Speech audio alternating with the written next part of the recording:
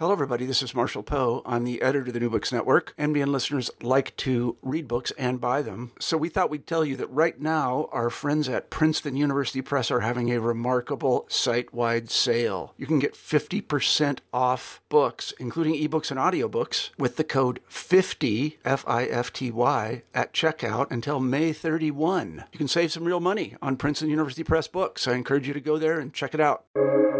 Welcome to the New Books Network. Hello, everybody. I'm John Marszalek, a host for the podcast Voices of the Queer South, a LGBTQ plus studies podcast of the New Books Network. Today we'll be talking to Tom Rastrelli about his book, Confessions of a Gay Priest, a memoir of sex, love, abuse, and scandal in the Catholic Seminary, published by University of Iowa Press. Tom Rastrelli is a survivor of clergy-perpetrated sexual abuse who then became a priest in the early days of the Catholic Church's ongoing scandals. Confessions of a Gay Priest divulges the clandestine inner workings of the seminary, providing an intimate and unapologetic look into the psychosexual and spiritual dynamics of celibacy, and lays bare the formation system that perpetrates the cycle of abuse and the covers up that continue today. Under the guidance of a charismatic college campus minister, Rastrelli sought to reconcile his homosexuality and childhood abuse. When he felt called to the priesthood, Rastrelli began the process of priestly discernment. Priests welcomed him into a confusing clerical culture where public displays of piety, celibacy, and homophobia masked a closeted underworld in which elder priests preyed upon young recruits. From there, he ventured deeper into the seminary system, seeking healing, hoping to help others, and striving not to live a double life. Trained to treat sexuality like an addiction, he and his brother seminarians lived in a world of cliques, competition, self-loathing, alcohol, hidden crushes, and closeted sex.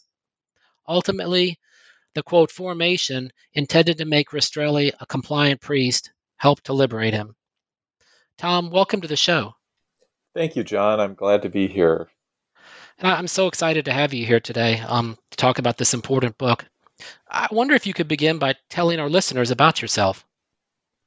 Sure. I grew up in Iowa on the Mississippi River, so north of the South, and I am currently the director of digital communications at a small liberal arts college in Salem, Oregon, called Willamette University.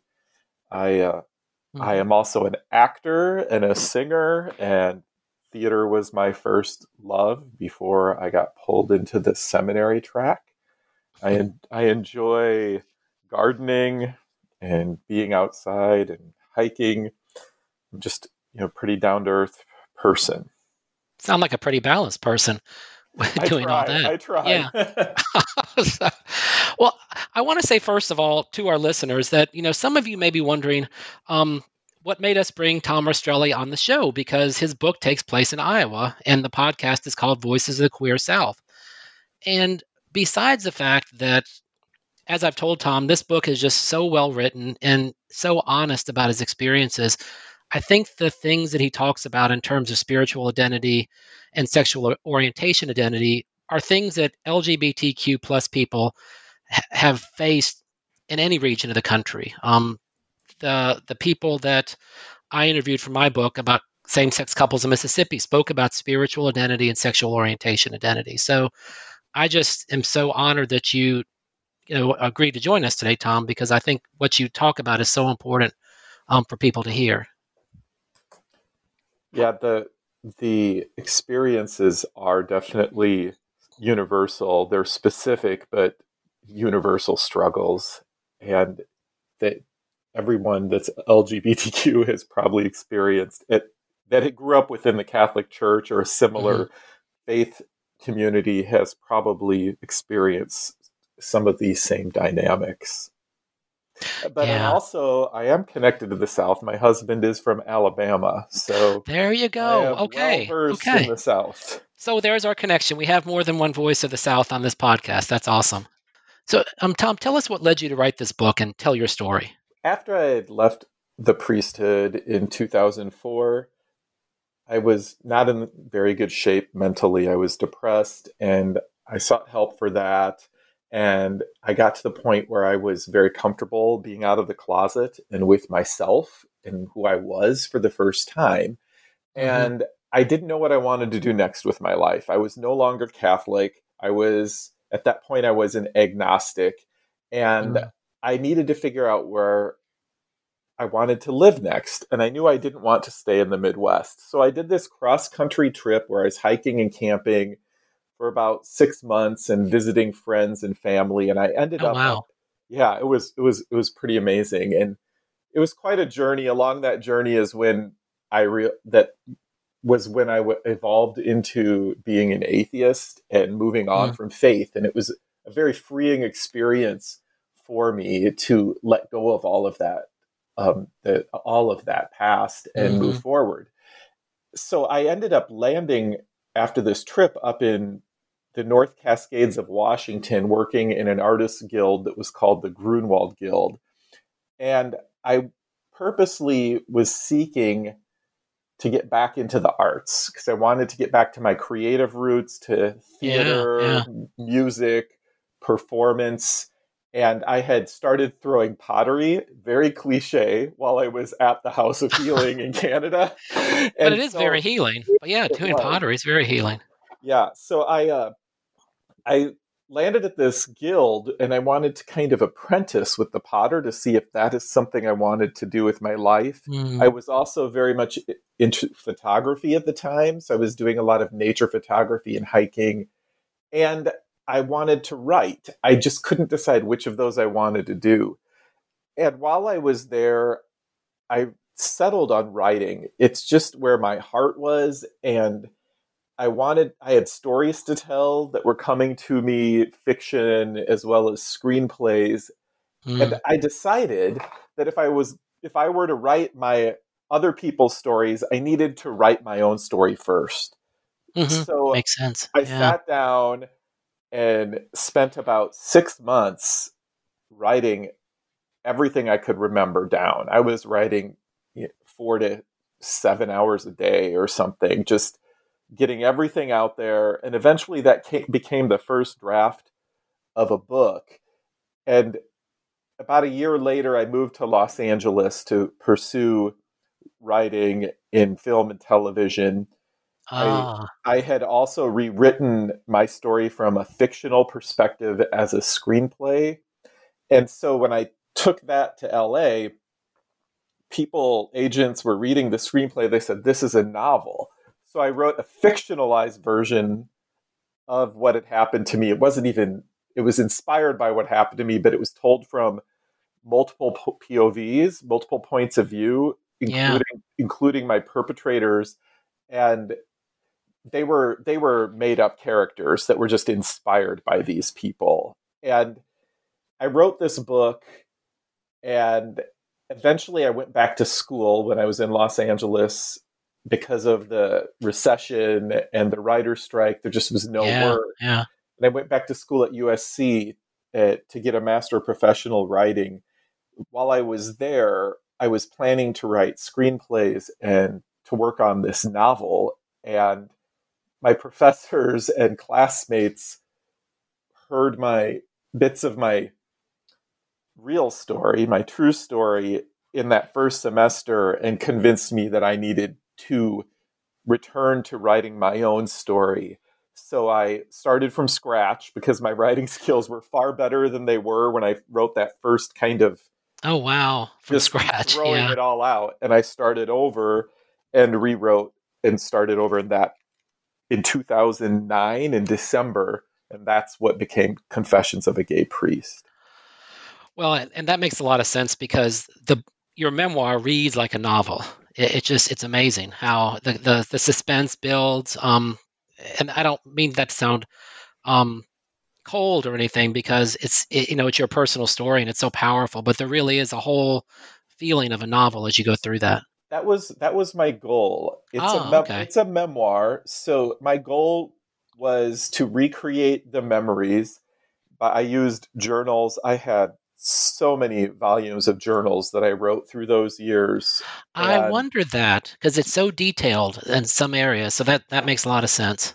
Yeah, I was able to go back and pull from the journals. So a lot of the interior thoughts and points in the book are straight out of my journal. They're more literary than they were in the journal. They're written better, but I did have journals. I had letters, cards, notes from my classes, things like that I went back and used like primary sources so that I wanted to take the reader down the rabbit hole that I went down. I wanted the reader to be groomed by people the way I was. I wanted the reader to not have knowledge that I didn't have going through it. That sounds a little odd because I do bookend. I do start kind of at the end and then go back to the beginning of this 10-year arc. I start 8 years in and then go back to the beginning. But my goal was to recreate the memories so that the person reading it would experience it as closely to how I experienced it, and they could form their own conclusions as they were reading it without explaining to them what was happening. And it felt that way. It's, as I said, you do such a good job of putting the reader in your shoes, and like you said, not having the information to know what's going to happen next that you in the moment didn't have either.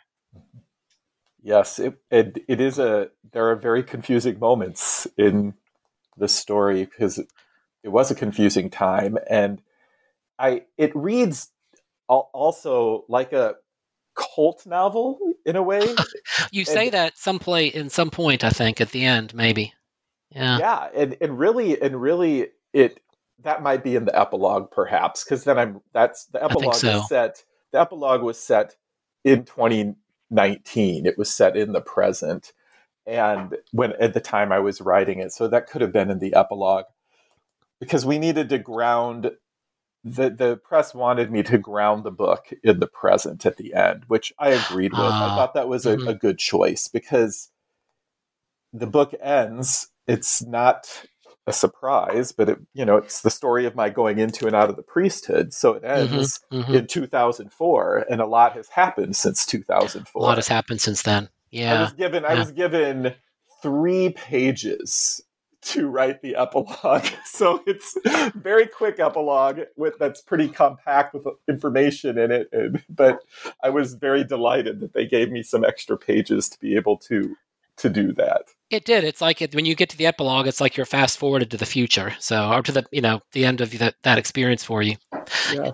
Toward the end of the book, you're describing, and as you said in the very beginning of the book, you give the reader a taste of this. You do a little foreshadowing, and then towards the end of the book, you're describing this difficult time, really difficult time when you're driving in your truck and you're clinically depressed and you're having suicidal ideations.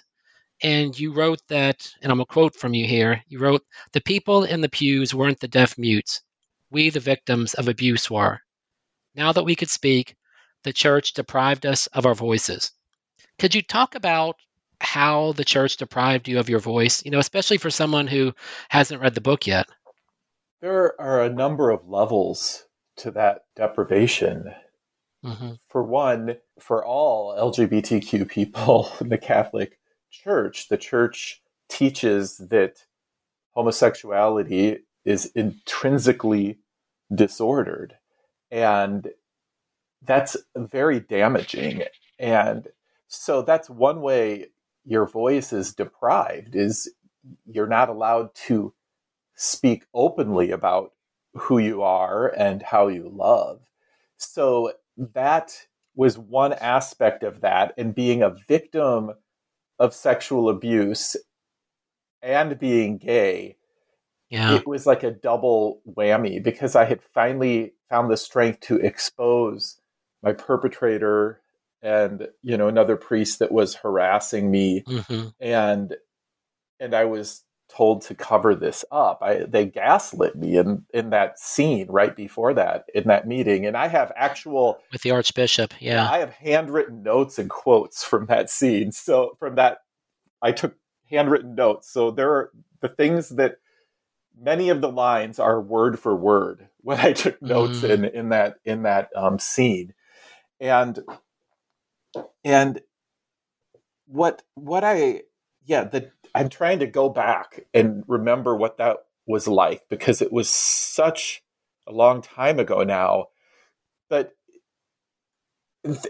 this vision of this image of the deaf mute is something that drew me into the priesthood. That when Jesus heals the deaf mute, says Ephphatha, be opened, and that happens very early in the book. And Yes, it's like through my acting training, I was able to understand being vulnerable on stage to people, and I knew what empathy meant. But hearing this, so I was an empathetic person, and I knew how to open myself up to other people, but I had never done that to God at that point in my life. I was very angry and embittered because I had been sexually abused when I was a young teen. And you talk about that in the book also with the pediatrician. By my pediatrician. And that was happening at the same time that there was a earlier iteration of the sexual abuse crisis in the church. I don't know if you can remember that, but in the late 80s, I do. Early 90s, a lot of priests were being exposed for sexually abusing. So I was very angry at that age at the church, and I wasn't admitting, I was disassociating that I had been sexually abused, but I had all this anger about that. And so when I finally was in seminary and was able to work through this stuff with my counselors, and then was able to speak about this stuff and bring it forward as a priest, it felt very freeing to get the truth out there. And as a priest, you're commissioned to preach the truth. The truth will set you free, is what you say that in your book. Towards the end, you say that. Towards the last few pages. But yet, as a gay person or as a victim of abuse, you aren't allowed to speak and live that truth. And that's so you're not able to speak it. Your voice is taken away. And so that's what I was getting at in that image. And it's such a powerful scene for the person who hasn't read your book yet, when you're in the office with the archbishop and I guess another priest who's one of his assistants. I'm not sure what the word is for that, and you're trying to get them to understand that not only have you faced abuse by the priests in the church, that there are priests who are you're serving under a pastor who is an alcoholic and is verbally abusive to you, and it sounds like doing some crazy things like opening your window in the middle of the night when you're sick, and crazy things like that. Yeah, it was a very difficult time in my life. That last year as a priest was living with an active alcoholic who would move furniture around or move cutlery around. And that opening my window was so bizarre. And then he'd blame these things on me. And I got to the point where I'm like, am I going crazy? Because I'm living with somebody who's projecting this weird reality onto me. It was very, very difficult time. And I also had observed my main perpetrator grooming other barely legal, first-year college students the way he had groomed me. And that's what really woke me up to the fact that I had to report this, because I had been telling myself, I had been believing him that he had changed and that he had sought help and was better. And then when I came back I went to school in Baltimore, Maryland for 4 years. So when I came back from major seminary in Baltimore back to Iowa and was thrown back into this group of priests that I had escaped from and that I had grown out of the abuse, I had gotten healing, I had worked through, I'd come to accept being gay, and then to be thrown back into that situation and to be in these situations where these priests were trying to get me back in to their toxic, circle, and to be a sex toy or whatever, it was very, very difficult. So when I saw that kid and my perpetrator interacting, it was like seeing myself it was like a picture. It was like took me right back into the past. It was like I was just seeing that's what I was like, trusting and eager to learn and artistic and into the liturgical stuff and the beauty of everything and the music. And this predator, used those interests as well as my being gay and the shame that I had around that because of the church, used that to his advantage to control me. And I saw that happening then to this other boy, which is why I came forward. Yeah.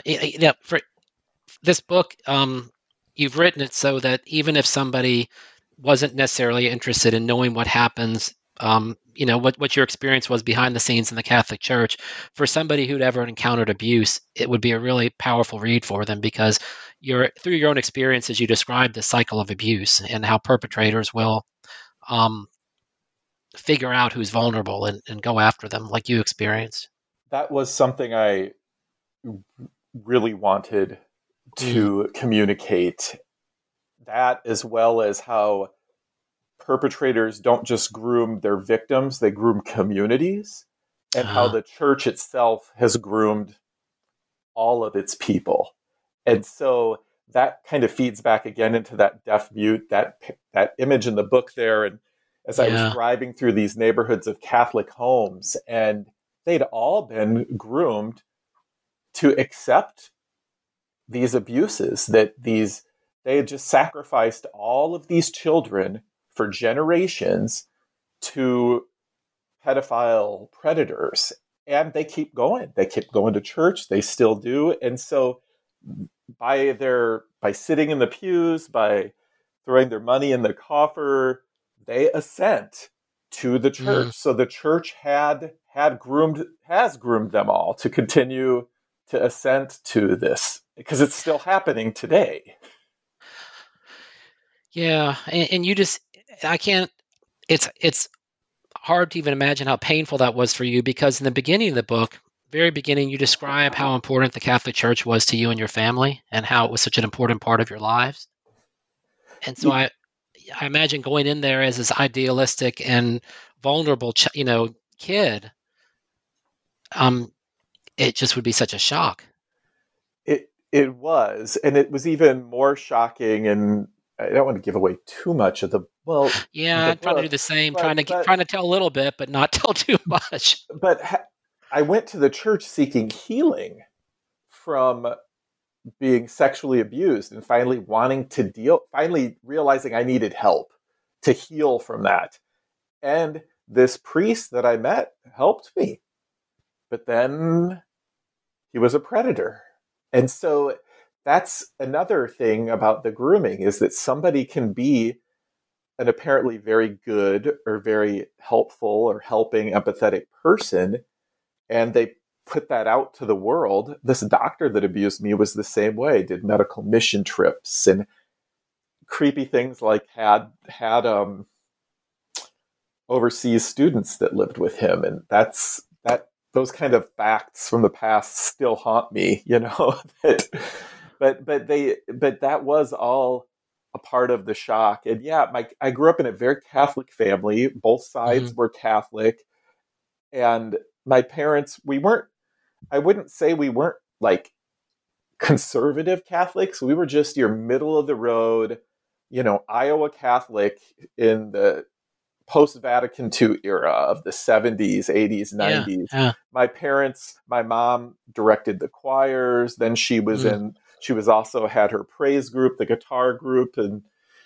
So I sang growing up with all the liturgical singing growing up at all the holidays and on Sundays with her and some of my friends and siblings and my parents' friends. And then my dad was on the parish council for a while. We went to Catholic school until I was in 6th grade, when I transferred to the public school, which I had to cut some of those flashbacks out of the book, because the book originally was like 165,000 words or something. There's only so much you can cover. Yeah, I had to cut it down to 110,000 words. So I had to cut about it was like more than a third, I think, of the book. And so but it streamlined it. It really did streamline it. But there were some traumas that happened in that Catholic school growing up.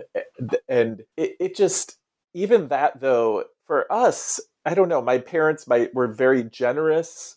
I remember doing some social justice oriented things growing up, like feeding people, feeding the poor, delivering Christmas presents to people who couldn't afford them, taking care of people is really, and loving people is what the type of Catholicism that I grew up with. It wasn't that we necessarily disagreed with church teachings, but those teachings weren't as important as caring about people, if that makes any sense. Oh, it makes perfect sense. That's what I grew up with too. Exactly the same thing.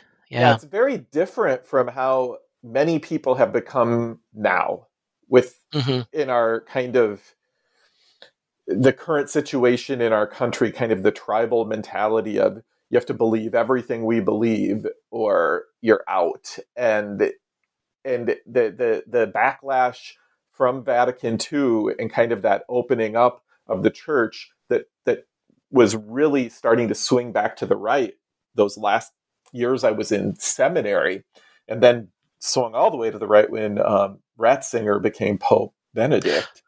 The church changed a lot, as did the seminary, and it came all the way down. Huh, okay. Yeah, I just think that I'm sure there are still many progressive Catholics, but I just can't wrap my head around how people can see the abuse, they see the inequities with women in the church, they see how LGBTQ people are treated, and yet they ascend to that. So I have had quite a journey through faith. You have had a journey. And I guess I should say there, along with, as the reader, as I'm going through this journey with you, at least it felt that way as I'm reading the book, there are some beautiful moments that in terms of there's a part where you're caring for a woman who has discovered that she has cancer. I think it's lung cancer. And it's such a heartbreaking scene for you and for her, but it's also beautiful in the way that you're caring for her. Yeah, there are many beautiful scenes in this book. There are many funny scenes in this book. Oh yeah. In fact, the first draft was much funnier. But a lot of my humor is what got edited out by the press because they were worried it was too catty, but my first, I guess, model, I really wanted to write like Augustine Burroughs when I began writing this book. And because what I experienced is very absurd at a lot of times. There's a lot of humor in the absurdity. Yeah. But that for my editor at the press, I think, was getting in the way of the story for him. So much of that was kind of with a fine scalpel was cut out of there. I don't think it took away from the book or the voice of the book at all. I think it did sharpen it, but it is a slightly different voice than what I set out. That's interesting. Well, and that brings up a question I hadn't thought about asking you, but I remember it striking me as I read through the book. In each part of the book, you at least in the beginning, you list a saint, and then you have a quote from the Bible. But I think it's the very last part you quote Rufus Wainwright, who's again I love his music. So can you talk about that a little bit? Well, I structured the book by which community I was a part of, which parish community or seminary the seminary that I was a part of. And then there were 5 main sections of the book. There's the prologue and the epilogue in addition to those 5, but those 5 are named after, the Saint Stephen the Witness, and then Saint Pius X, Saint Mary, St. Mary's and St. Jude's and Resurrection were the names of my parishes and school communities. Okay, yeah. And so I looked for quotes that were related to that person, but that could have a different meaning to them. I wanted to let the reader kind of figure it out and have fun with it. And then when I got to the epilogue, I'm like, well, these are not my prophets anymore. I wanted a gay voice. And that song Beautiful Child by Rufus Wainwright is one of my favorite songs. And there's the line, it's basically, when I finally get beyond all of this stuff, how I'll feel like a beautiful child again, and all the voices that we're told. And for us those of us who are queer in the church, we are beautiful children, but all we hear our entire life is how sinful our desire to love is. And so there's a line in Beautiful Child where Wainwright says, and when they finally fall, these wailing walls and burdened crosses, oh, how I'll feel like a beautiful child, such a beautiful child again. And that is the reality of where I ended in my life, breaking free of the cycle of religious violence. I found that beauty in myself again, the beauty that had been, I guess, brainwashed out of me or beaten out of me or abused out of me growing up in a tradition that did wound me very deeply. Yeah, and that you lost along the way somehow through all of that. One thing that really stood out for me in the book, and not, of course, you talk so much about the depression, the dysthymia, in sections, but it said the loneliness that came through after you left the seminary was so striking to me, that you had these friends in the seminary, and that you had, at least it seemed like, a semblance of a community, but then you left and there's just the extreme loneliness. Yes.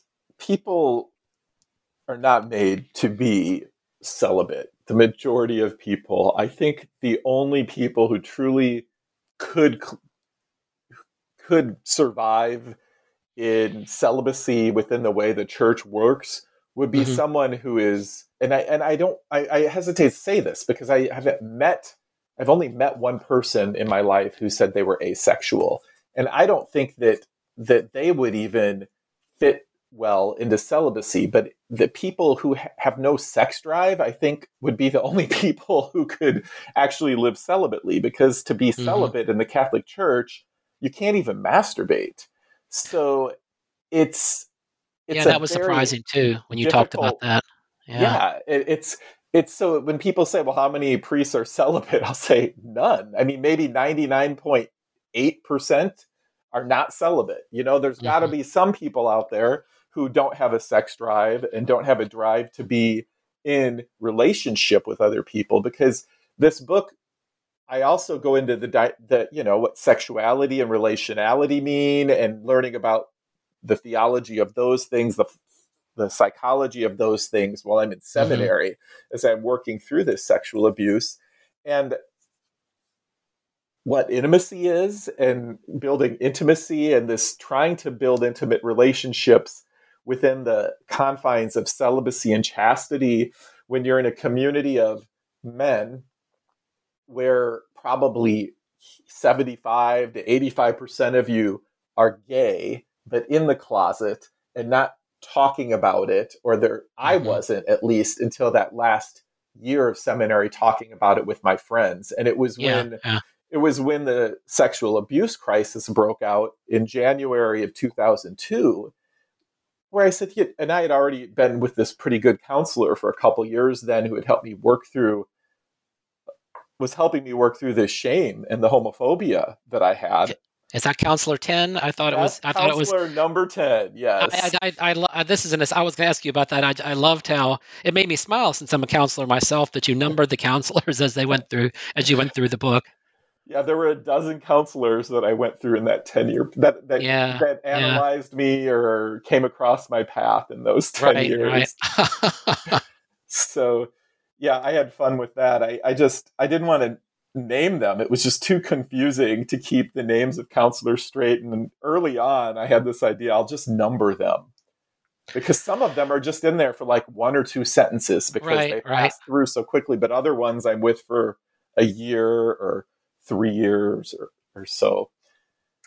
But anyhow, you were asking about the loneliness when I left. So counselor number 10 did help me to accept myself for being gay, and that it's okay to love people, to want to be in relationship with people and trying to build that intimacy. He came up short in that he was part of the system himself as a monk and a celibate, and, taught me things like, well, gay men are really incapable of having long-term intimate relationships because they eventually just destroy each other. And these horrible homophobic, destructive. I was so disappointed when I read that part. Yeah, because up until that point, as you're describing, your sessions with him, he sounded like such a good man, and I guess he was. But when he said that, I wanted to yell through the book at somebody, Yeah, and that's part of that self-loathing homophobia that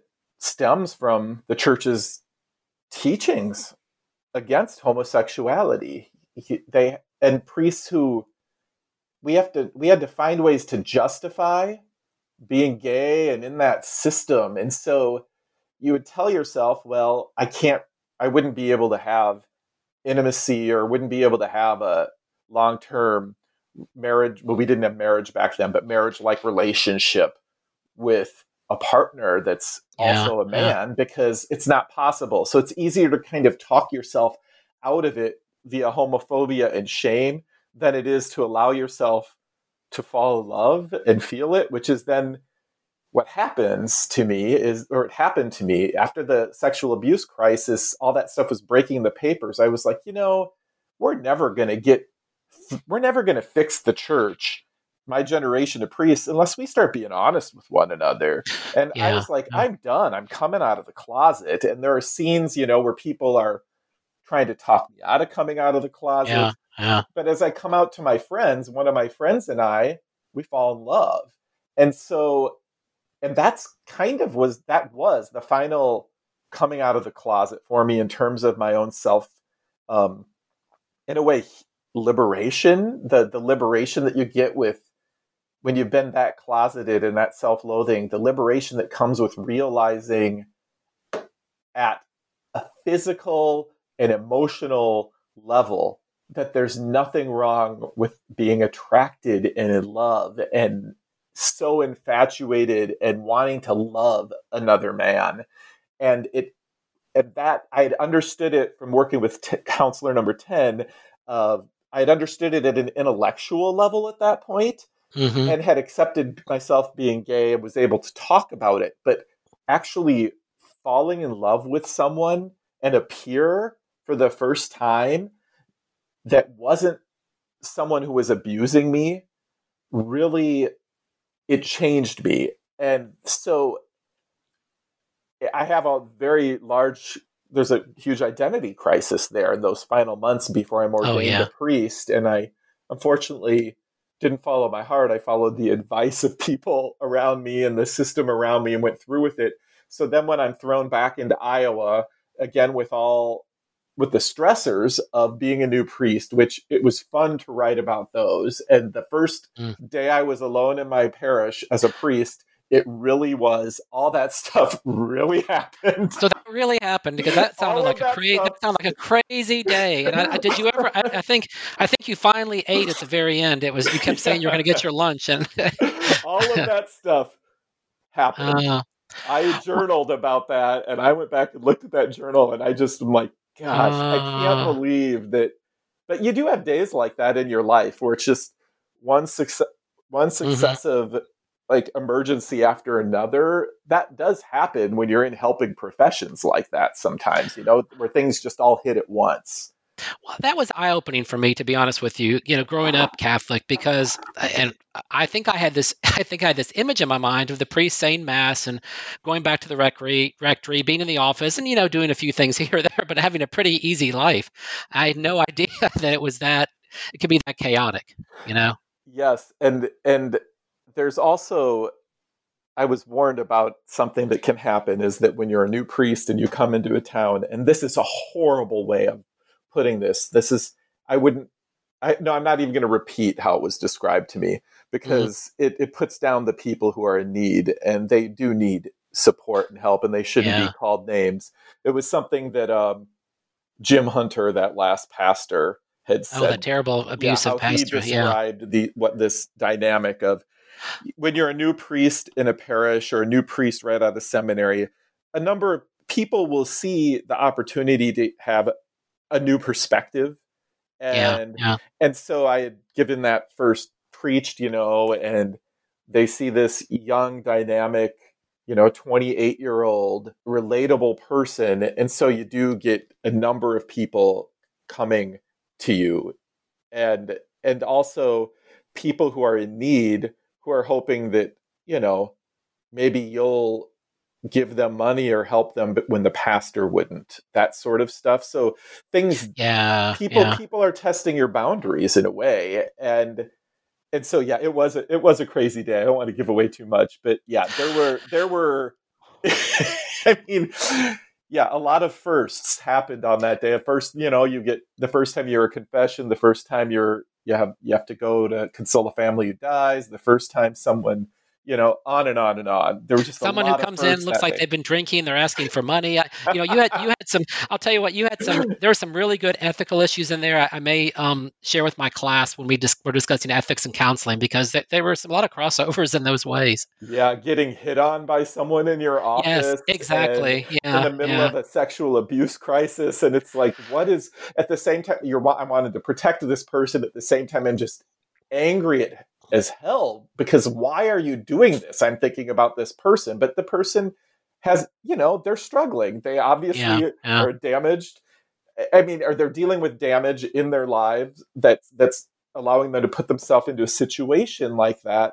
And, and it was reflective of situations I had put myself in 8 years earlier, 6 years earlier, because when you're seeking healing from abuse, I don't know. I think that that cycle of abuse can repeat, and that's another part of this book, is that cycle.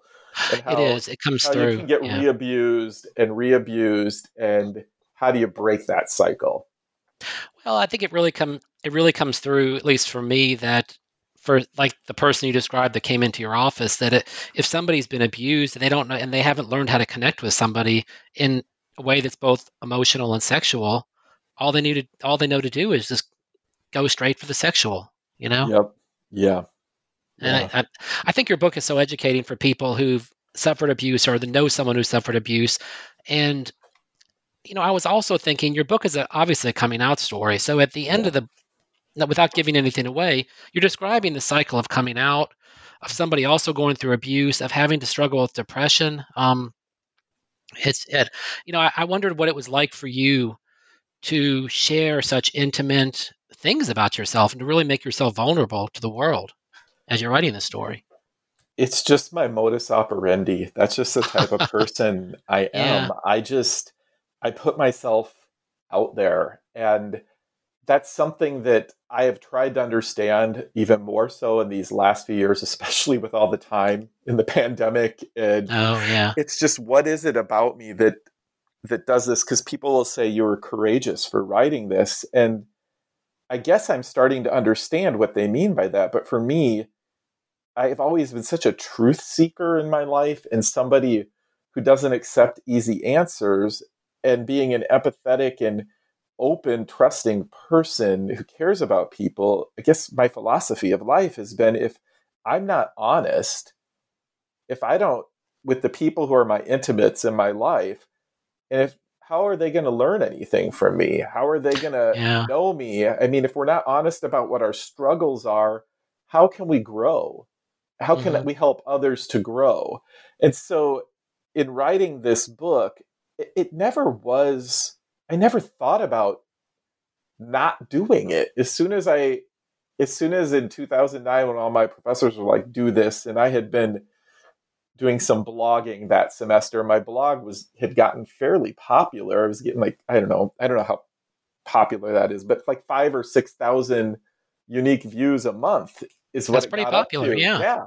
And And I just realized if I'm going to write this story, I have to be as honest as possible. It's about sexual abuse, so I need to be as accurate as I can be about my descriptions of what happened that were abusive at a physical level as well as at a mental level. So I don't hold back, because my belief is that, or my experience has been, that the more honest in my sharing and detailed I am, the more universal it becomes, the experience, or because people will find in that very specific thing, they might have had that same thing happen to them, or they're able to be like, oh, that didn't happen to me, but it was similar to this type of thing. It just, the more specific you are in your writing, I think the more people are able to find connections to their lives. It's kind of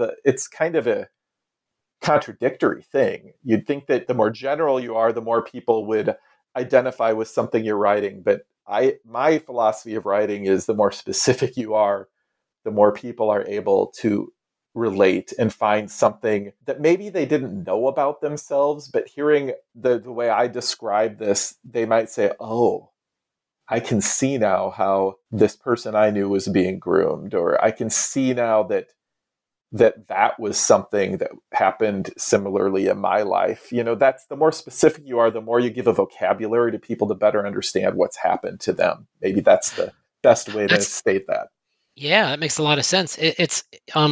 I was just sitting there thinking as you were talking that, you found a way through this book to be a helper in a way that is not meaning that you're being abused or being told to not give your voice to what's happened.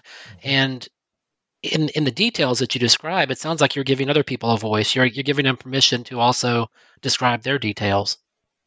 Yes, that would be my dream for what this could do for people who read the book. Yeah.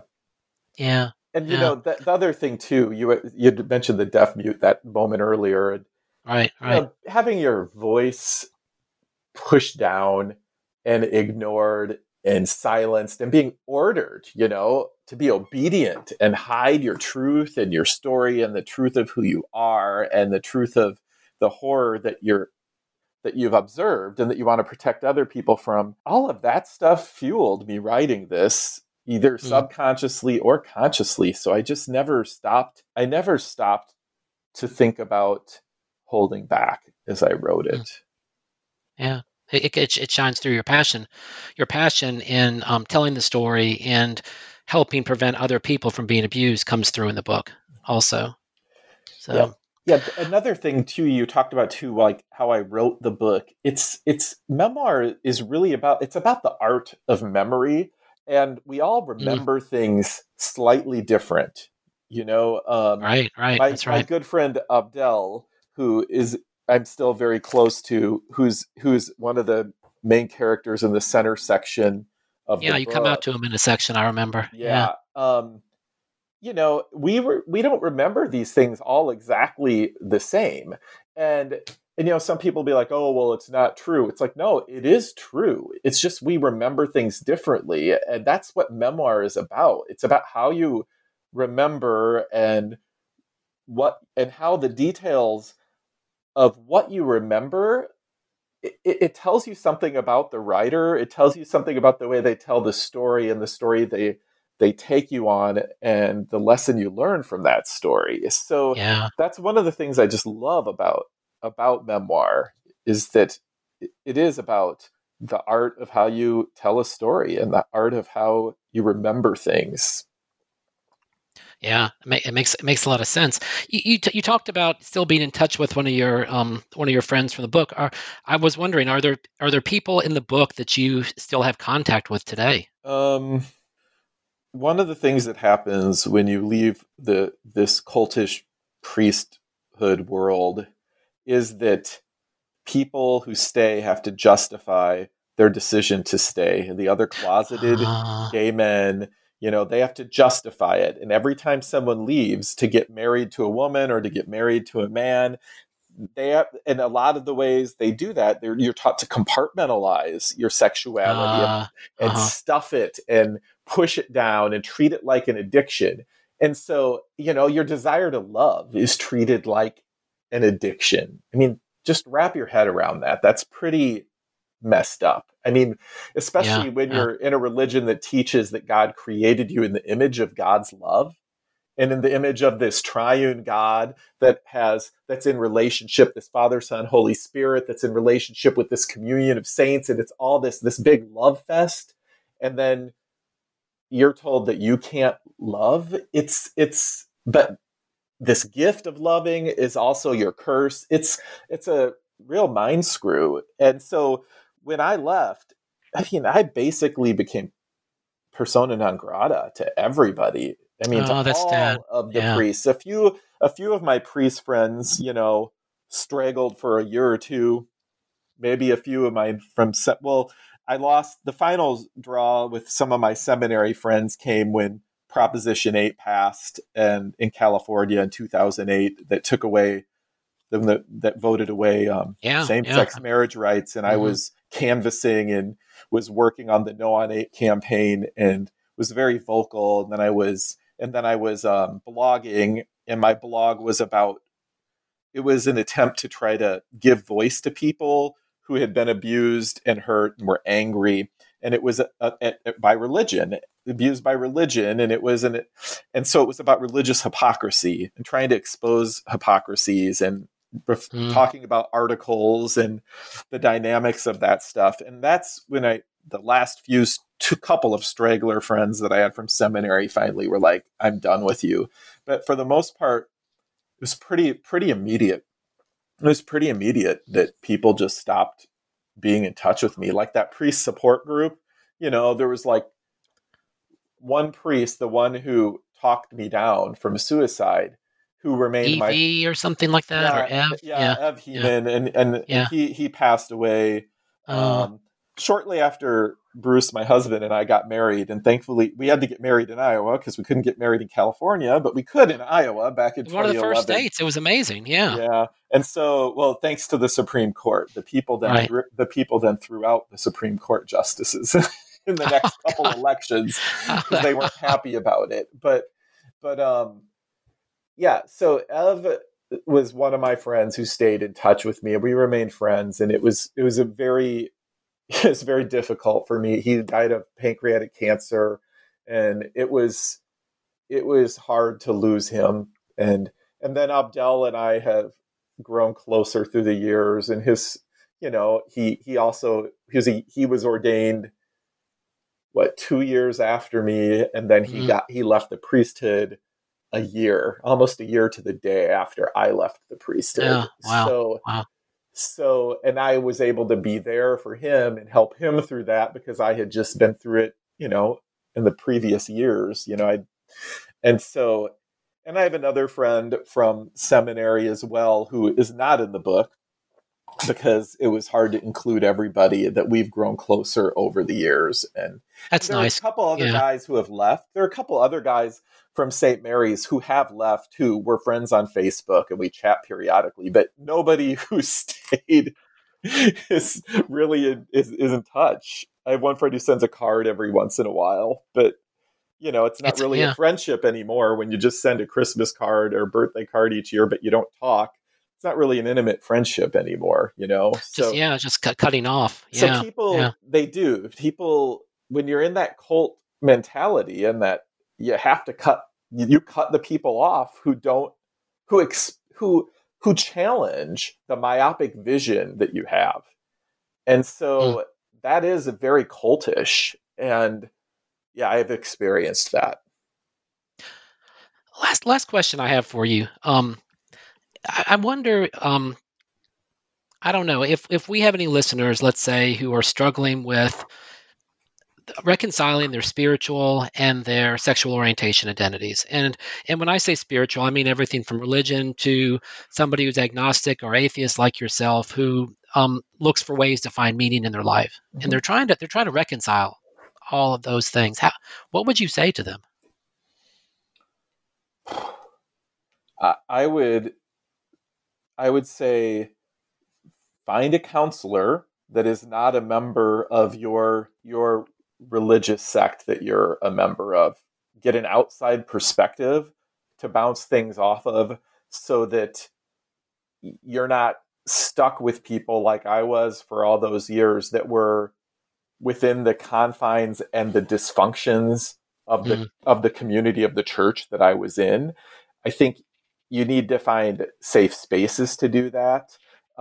If there's anyone out there who is still a member of the clergy or religious order, or a minister in another denomination or another religion that is no longer believing and is an agnostic or atheist humanist place, I was part of a group called the Clergy Project that still exists. I was in the founding group of people that were in the founding members of it, and it wasn't my idea.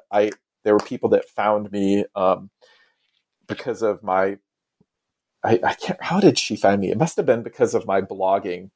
And anyhow, it's an online community where those who are no longer believing can support one another. And it doesn't matter whether you're still practicing as a minister or whether you've left.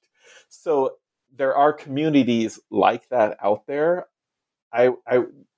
One of the hardest things about leaving ministry or leaving your religion, especially when you grew up with it like I did, is it's your community identity. It's really your extended family, and when you leave that, you lose a lot of family, you lose a lot of friends, you lose that community.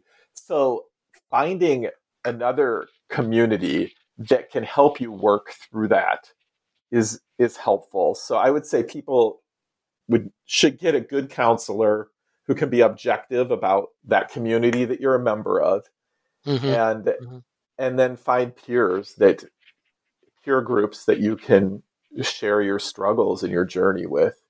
Did that answer the question? I can't quite remember what the original question was. I think it did. I was asking you if any advice you'd give to somebody who might be listening that was struggling with that of trying to reconcile a spiritual identity and a sexual orientation identity. And you said it well. I think it sounded like somebody who can give you an outside perspective, like a counselor who's not. And if you're struggling, if you're suicidal or feeling alone, call the Trevor Project or call a suicide hotline.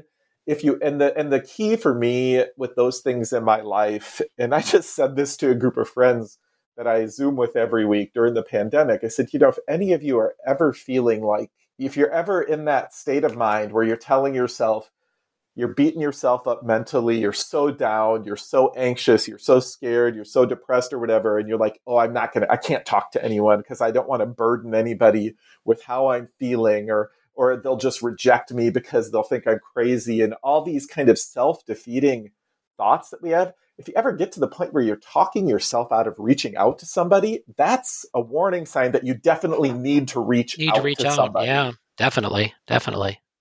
Yeah, I think it's great advice. Yeah.